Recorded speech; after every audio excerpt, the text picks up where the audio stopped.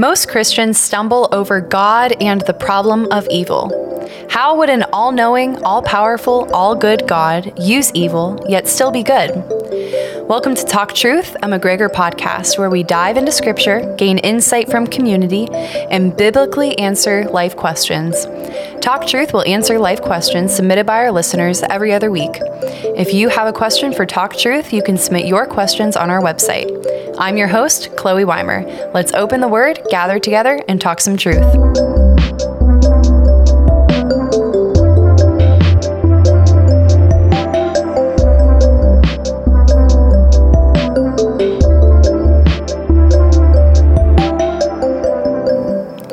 I am joined by Omar Edwards, member and life group leader here at McGregor Baptist Church in Fort Myers, Florida. Thank you so much for joining me, Omar. Oh, thank you for having me, Chloe. It is a privilege and a blessing to be here with you guys.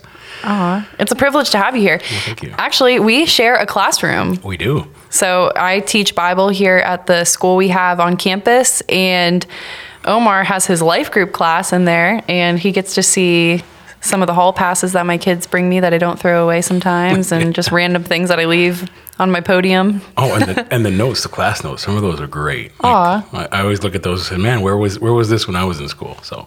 Well, thank you. That's encouraging. So, Omar, why don't you introduce yourself for our listeners? Well, I mean, let's see. Yeah, I've been here in Florida for 3.5 years. I came because of work. I do IT work with the health center here. So like I said, I've been down here 3.5 years. I came from New York City. Okay. And I served in various ministry positions, and, I've done a wide gamut of things. Yeah. But my favorite thing, the thing I like to do most is teach. So. Awesome. So yeah, that's pretty much it. I'm married. I have my wife of 11 years. My son, whose birthday is today, actually. He's 10 years old, and so that's a big birthday. It's a big birthday. Yeah. So we're doing it big this weekend. Well, thanks for spending your time with us on the 10-year birthday. That's a big deal. I feel bad that I'm taking you away from your family, but no worries. All right, so we're gonna pray before we dive into this question. Dear Heavenly Father, thank you so much for this day and the opportunity to just get to know you through your word. Thank you that Omar and I have just had time to study to answer this question, and I just ask that we answer it not based on our experiences, but we answer it based on the word. Help us to defend your faith in a world that is radically against you. We love you. We praise your name. Amen.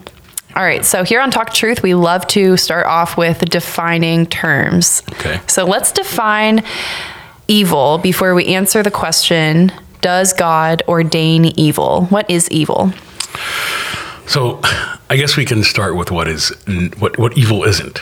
And evil isn't a thing. Yeah. It's not something that, is in the ether, or that's hanging out there. That's some emotional thing, or some created thing per se. Mm-hmm. That's not what it is. It's not a noun. No, it's not a noun. It's something that occurs when and we'll get into that, because there's a couple angles to that, but it's not something like a tree mm-hmm. that God created, or like the heavens and the earth that God created, or man, or animals. It's well, let me start this way. Evil, we can split it in two parts. Mm-hmm. And when we talk about evil philosophically, right, there's moral evil, and then there's a second thing that's called natural evil. And so moral evil is what we as Christians like to define as, the sinful things, mm-hmm. the bad things that we do, the sinful, the lying, the cheating, the cursing, the anger, the hatred, the things that come, behind that. It's basically the type of evil that stems from the heart and the will of man or spirit, like, the things the devil does, the things that we blame the demons for. Yeah. That's the moral evil, the things that come from us, that come from within. And then there's the natural evil. And when we look at natural evil, the Bible talks about those too. And so we see those in like natural disasters, earthquakes, what was the big thing here a couple of years ago, the hurricane, Irma, that's an evil, but it's not a moral evil. It's more of a natural evil, something that occurs outside of human will, outside of an agent or an actor, I guess, for lack of a better term. So understanding those two things, we can kind of dive into what evil looks like and how evil, and how we would define that. Yeah.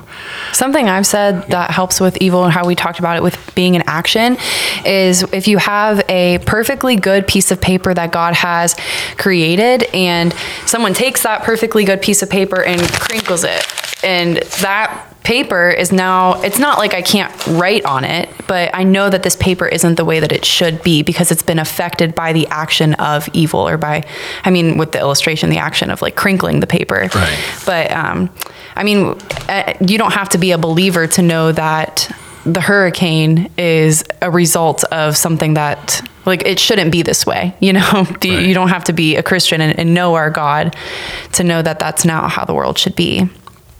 Right.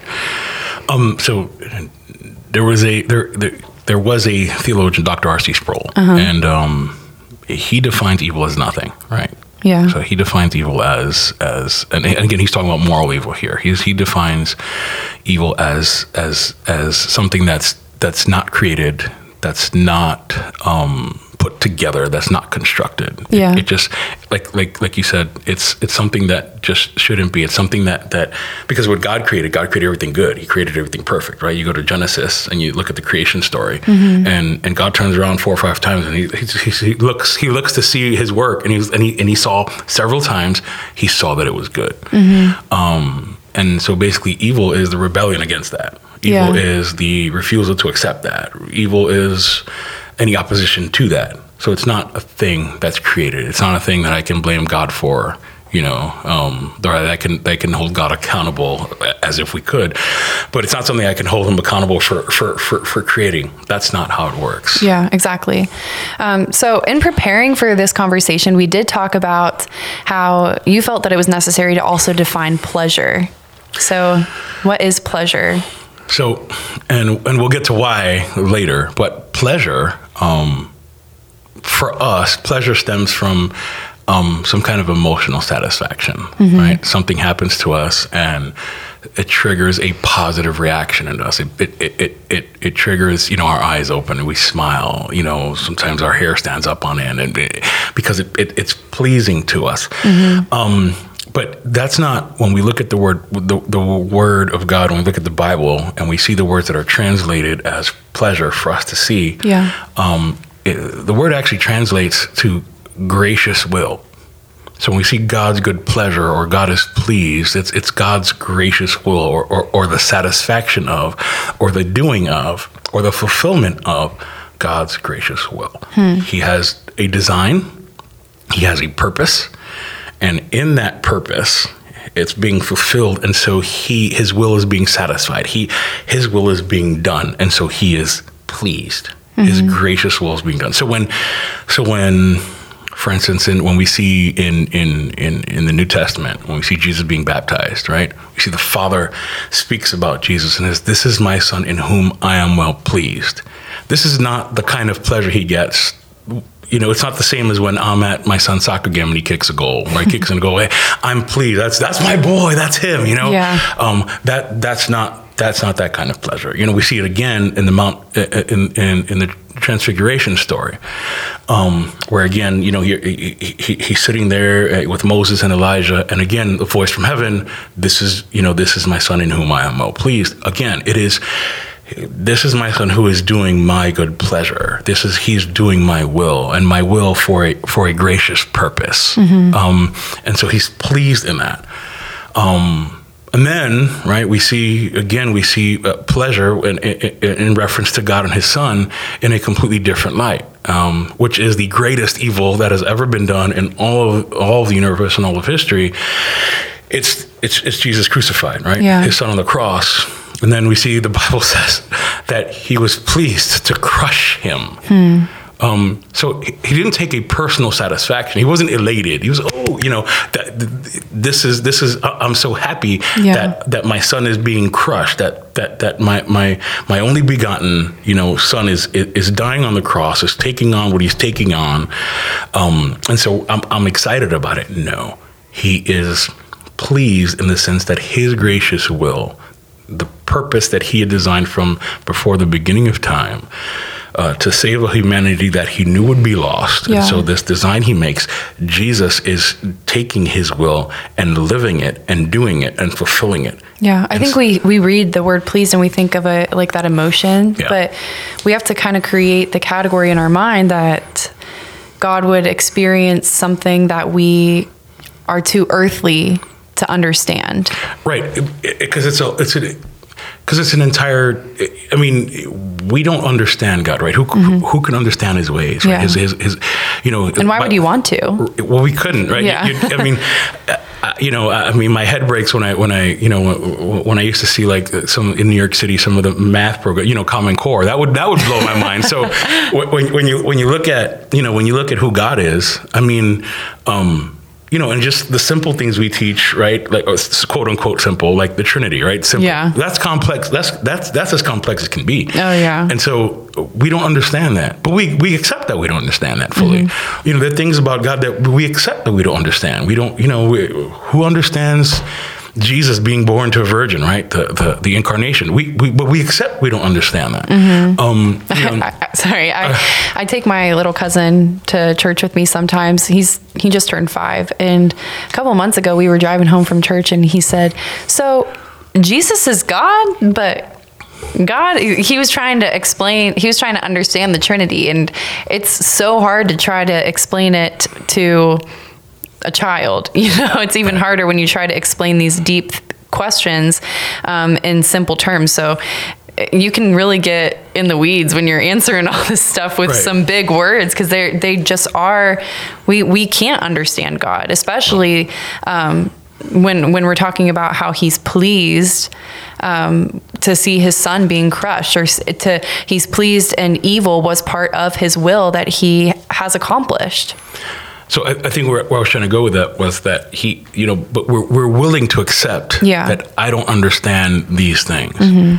But when it comes to things that we see with an emotional light, where we can connect emotion to, we refuse to, or we fall into the temptation of refusing to accept that I don't understand what God is doing or how God does things. Mm-hmm. And so we again, and the bottom line is there's a lot about God and what he does and how he does that we're not called to understand, and that we will never understand. Mm-hmm. And so we're called to accept that. If we accept God as who he is, as sovereign, as all-knowing, as all-powerful, mm-hmm. then there are things we're never going to truly understand, and we have to then accept that. Yeah. And that's part of the issue, I think, with evil. Yeah. All right. So for our last question, our last definition, let's define sovereignty. And we can talk about how God has the ability to ordain all things. So sovereignty. I'd rather define that with 2 Bible verses, and it's the easiest way. So Psalm 115, verse 3. Our God is in the heavens; he does all that he pleases.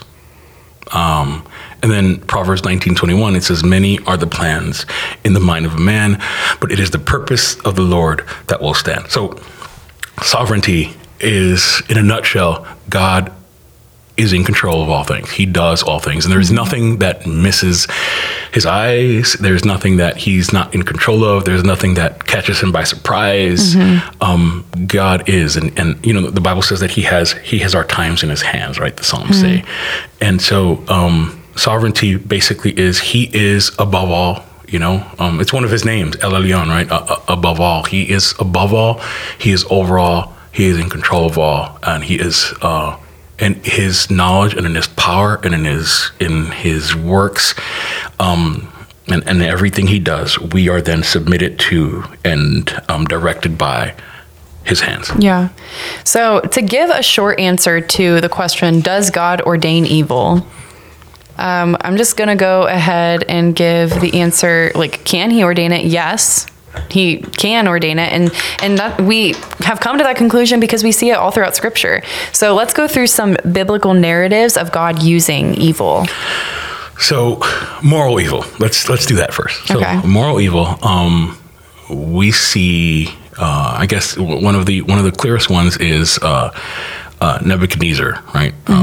So Nebuchadnezzar, he's an evil man. There's some political reasons why he gets up.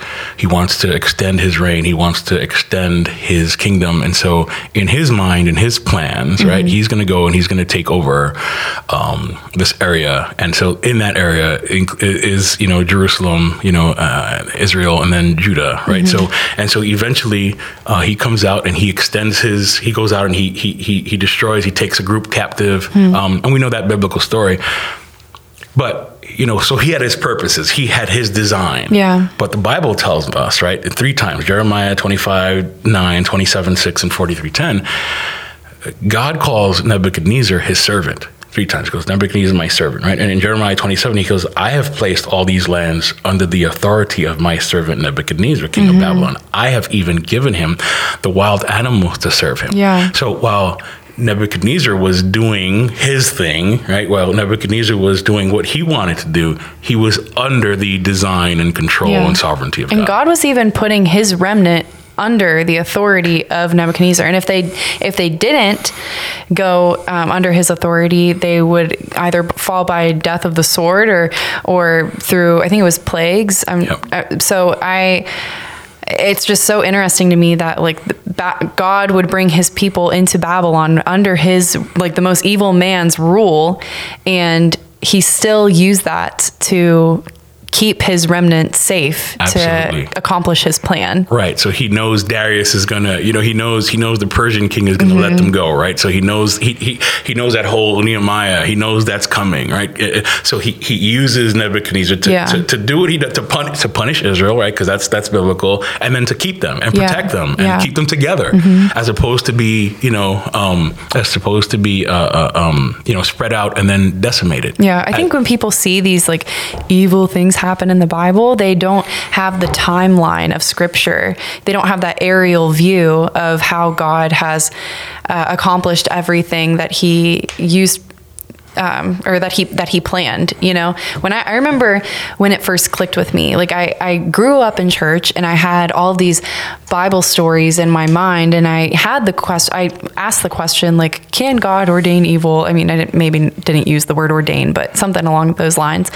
But it wasn't until I understand the flow of events and how each one was contingent upon the other, and God had planned it from the start. I knew that truth about him, but once I started to really understand Scripture, I could unpack questions like, can God ordain evil, so much easier, because I saw his hand like a domino effect on each one of the things that you read in Scripture, like this one. So I like that you brought that up. So that's more. There's another example, which is even darker. It's even more nefarious, right? So bring it on. So 1 Kings chapter 20. God is he is going to punish Ahab for his idolatry and for the mess that Israel is in, right? So he's looking to punish Ahab. So then God entices an evil spirit. God uses an evil spirit to entice King Ahab to go to war so he can die in that war. And so, right, 1 Kings 20, verse 20, and on, it says, and the Lord said, who will entice Ahab to march up and fall, right, at Ramoth Gilead? And so one was saying this, and the other was saying that. And then verse 21 says, then a spirit came forward, stood in the Lord's presence, and said, I will entice him. The Lord asked, how? He said, I will go and become a lying spirit in the mouth of all his prophets. Then he said, you will certainly entice him and prevail. Verse 23, listen to this. And he says, you see, the Lord has put a lying spirit into the mouth of all these prophets of yours. Wow. And the Lord has pronounced disaster against you. And so we see the Lord. So even the devil, even evil spirits are under God's rule and control, and he uses them to fulfill his will, to his pleasure, right? He uses that. So there's nothing that God cannot use, and there's nothing that God will not use to make sure he does what he is destined to do and what he has declared to do. Yeah. And so that's moral evil. And then we have the natural evil. So, okay. I guess, famines, the blindness. So there was a man who was blind in the New Testament, and everyone was asking, why is he blind? Was it because his parents sinned? Right? He's been blind since birth. And what was Jesus' answer? No, this man is blind because his blindness, his illness is to glorify God. Yeah. So you sit there, you're like, huh. So this man was blind, and God used this blindness in order so that he would be glorified. Now, what does that mean? Does that mean that God struck him with blindness and wanted to punish this man with it, so that God could be glorified? Or is in God's divine wisdom and in his sovereignty, does he use what happens in our everyday lives to then glorify himself, in those things? And the answer is yes. Because I think the problem people have with these things happening to us, right, is that we don't think or we believe or Christianity today has taught us, right? You turn on the TV, you turn on the radio, and you hear some of these preachers and you hear what's on TV. Mm-hmm. And so we've been taught we've been exposed to and conditioned to think that we are exempt, that because I'm a Christian, I'm exempt from human experience. That I'm supposed to be exempt from poverty, that I'm supposed to be exempt from illness, that I'm supposed to be exempt from difficulty. Mm-hmm. And that's not how it works. Just ask any of the disciples. They, other than John, they all died terrible deaths. Yep. So we look at these things and we say, wow, these things happen. And why would God do this? And because I'm a believer, I'm supposed to be sheltered by it. The Bible doesn't tell me that.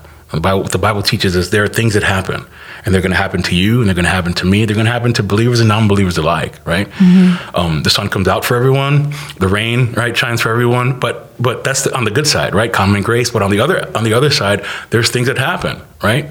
Irma, right? McGregor Baptist Church was not unaffected by it. Yeah, right? We had millions of dollars in damage, but people lost homes, people, lost jobs because of COVID. We are not unaffected by things that happen under God's sovereign rule. Mm-hmm. That's just a false doctrine. Yeah. And to think that we would be unaffected is depending on, to think that you wouldn't be affected depending on your faith in God is spiritually manipulative to be told that, if you just have enough faith, or if you pray the COVID away, COVID-19, then you're not gonna. I think we've seen the same video. Yeah, I guess so.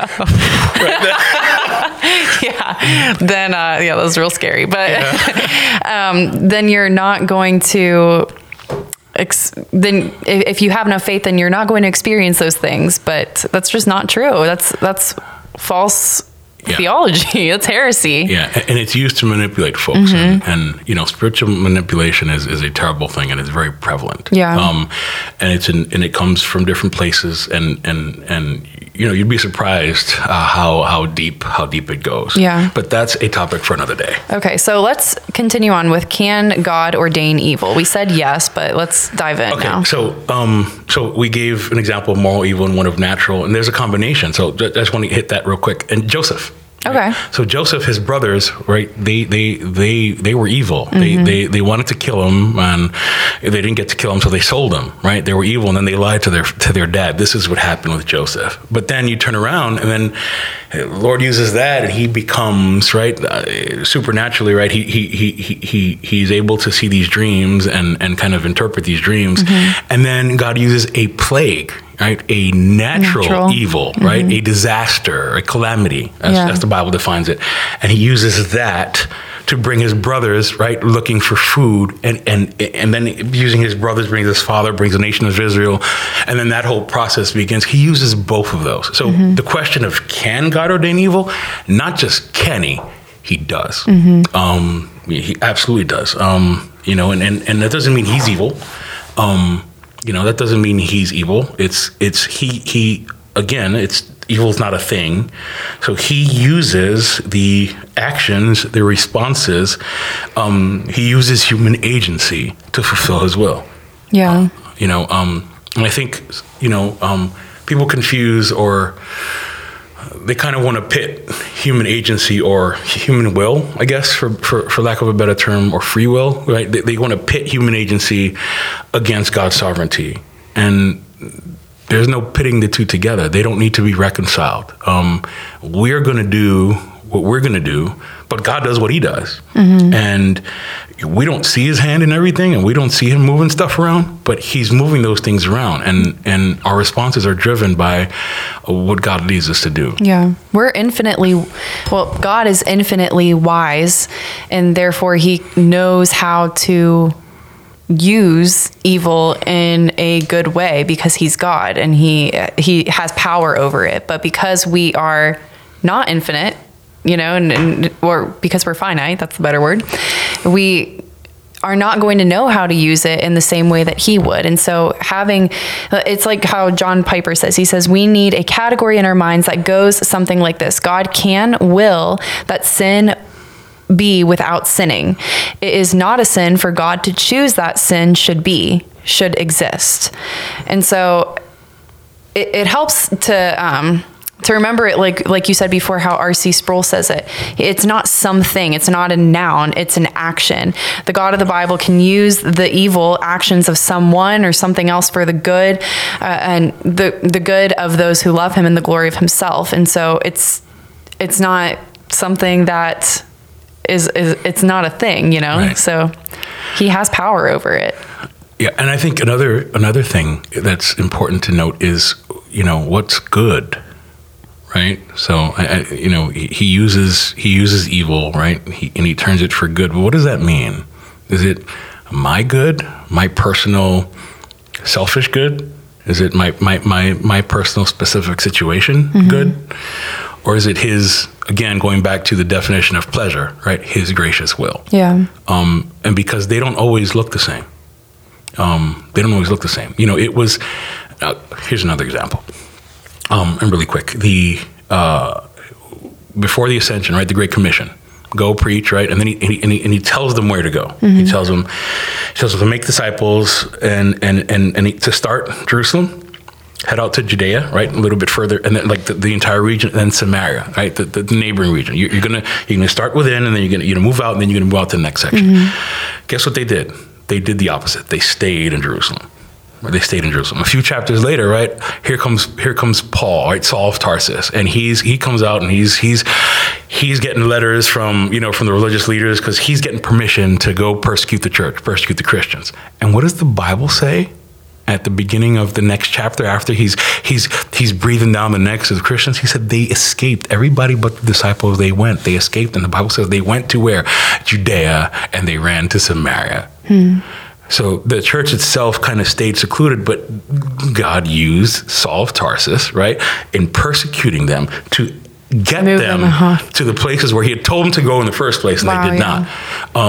And so he uses evil, and it was good. It wasn't good for them. They lost their homes. They were burned. Their homes were burned. Some of them were killed. Some of them were handed over to the Romans. There was a lot of stuff going on that didn't see, but it was good. God's message, God's word, the gospel was spread. The kingdom kingdom grew. That's good. That's God's gracious will. If I was at the end of a point of a sword, or my son was at the end of a point of a sword, and he ended up succumbing to that, it wasn't good for my situation. Yeah. It's not good for my personal experience. My selfish desires, I want him. I don't want to lose my family. I don't want to lose this. I don't want to lose my home. But God used those difficult moments to bring about the good that has us sitting here today. That's really, that's an encouraging way to put it. Actually, did you ever go through a time in your life when you questioned the goodness of God? No, not really. I don't think I've ever questioned God's goodness, but there was a moment there was some times that I've questioned his sovereignty. I've always accepted that God is good. And since young, I've understood, that at the end it works out, right? Yeah. But sometimes just about why did it have to work out this way? Why this path? There was a time I was in my early 20s, And I had a difficult moment. And I've been a believer, I've been a churchgoer my whole life. And there was a time in my early 20s where, I encountered temptation and I saw sin firsthand. And this boy who had grown up, in church and grown up, in checking off all the boxes and dotting my I's and crossing my T's because I was in a fundamentalist, Pentecostal church that had me, I had to walk by the rules, and I'd done it by the rules almost my entire life. And then within a 4 or 5 month span, I found myself, alcohol, drugs, all kind of stuff that I, that I could not have ever imagined. And, I came out of it. The Lord brought me out, right? In His grace, He took me through that path and He brought me out. And I learned an immense amount. When I came out, that's really when I found the meaning of Christ. And I understood what a faith was, and I understood what a relationship with Jesus Christ was. But it was a difficult time. I lost the respect of many. I lost the friendships of many. I lost a lot of things. I lost jobs. There was a couple nights, sitting in a jail cell because of that. And I have stories. But had I not gone through those experiences, had I not gone through those moments, had I not experienced what I experienced, I wouldn't have come out, and I wouldn't have landed where I have. But in that process, I said, "Well, why this? Why did I lose this? Why is this stripped away? Why is my pride, right? In other words, why is my pride being affected or hurt here? Why are these evils happening to me? Why does this feel? Well, it doesn't feel good to me. And it's terrible. It's a terrible thing. It's a terrible thing to go through these experiences. But God knows why. And I can speak to some of these things, and I've been able to minister to some people, and I've been able to, walk with people on their road, because of what happened to me. And I looking back, I praise God for it. I'm thankful for it, and I'm glad it went down that way. Yeah. But in the moment, and even sometime after, I could have done without that. Yeah. It's the mystery of how He uses our free will to make those decisions, but also how He is completely sovereign over everything. God is sovereign. He's our creator, and He did not create the action of evil or evil itself, but God uses it to accomplish His plans. And we can trust that His plans are always good for His glory and the good of those who love Him. So thank you so much, Omar, for joining us on Talk Truth. You have definitely encouraged me, and I'm sure whoever is listening to this got something to take away from it. Listeners, we want to know, what did you learn from today's episode? How has God challenged you, and how will you apply what you have learned to your life? Talk Truth listeners, thank you so much for spending your time with us. If you haven't yet connected with us online, check us out on Instagram, Facebook, and YouTube, and be sure to check out our other McGregor podcast channels. Just head over to talktruthpodcast.com for all the details. We'd love to hear from you, so write us a review however you're listening to this. Thanks for listening, and remember to talk truth.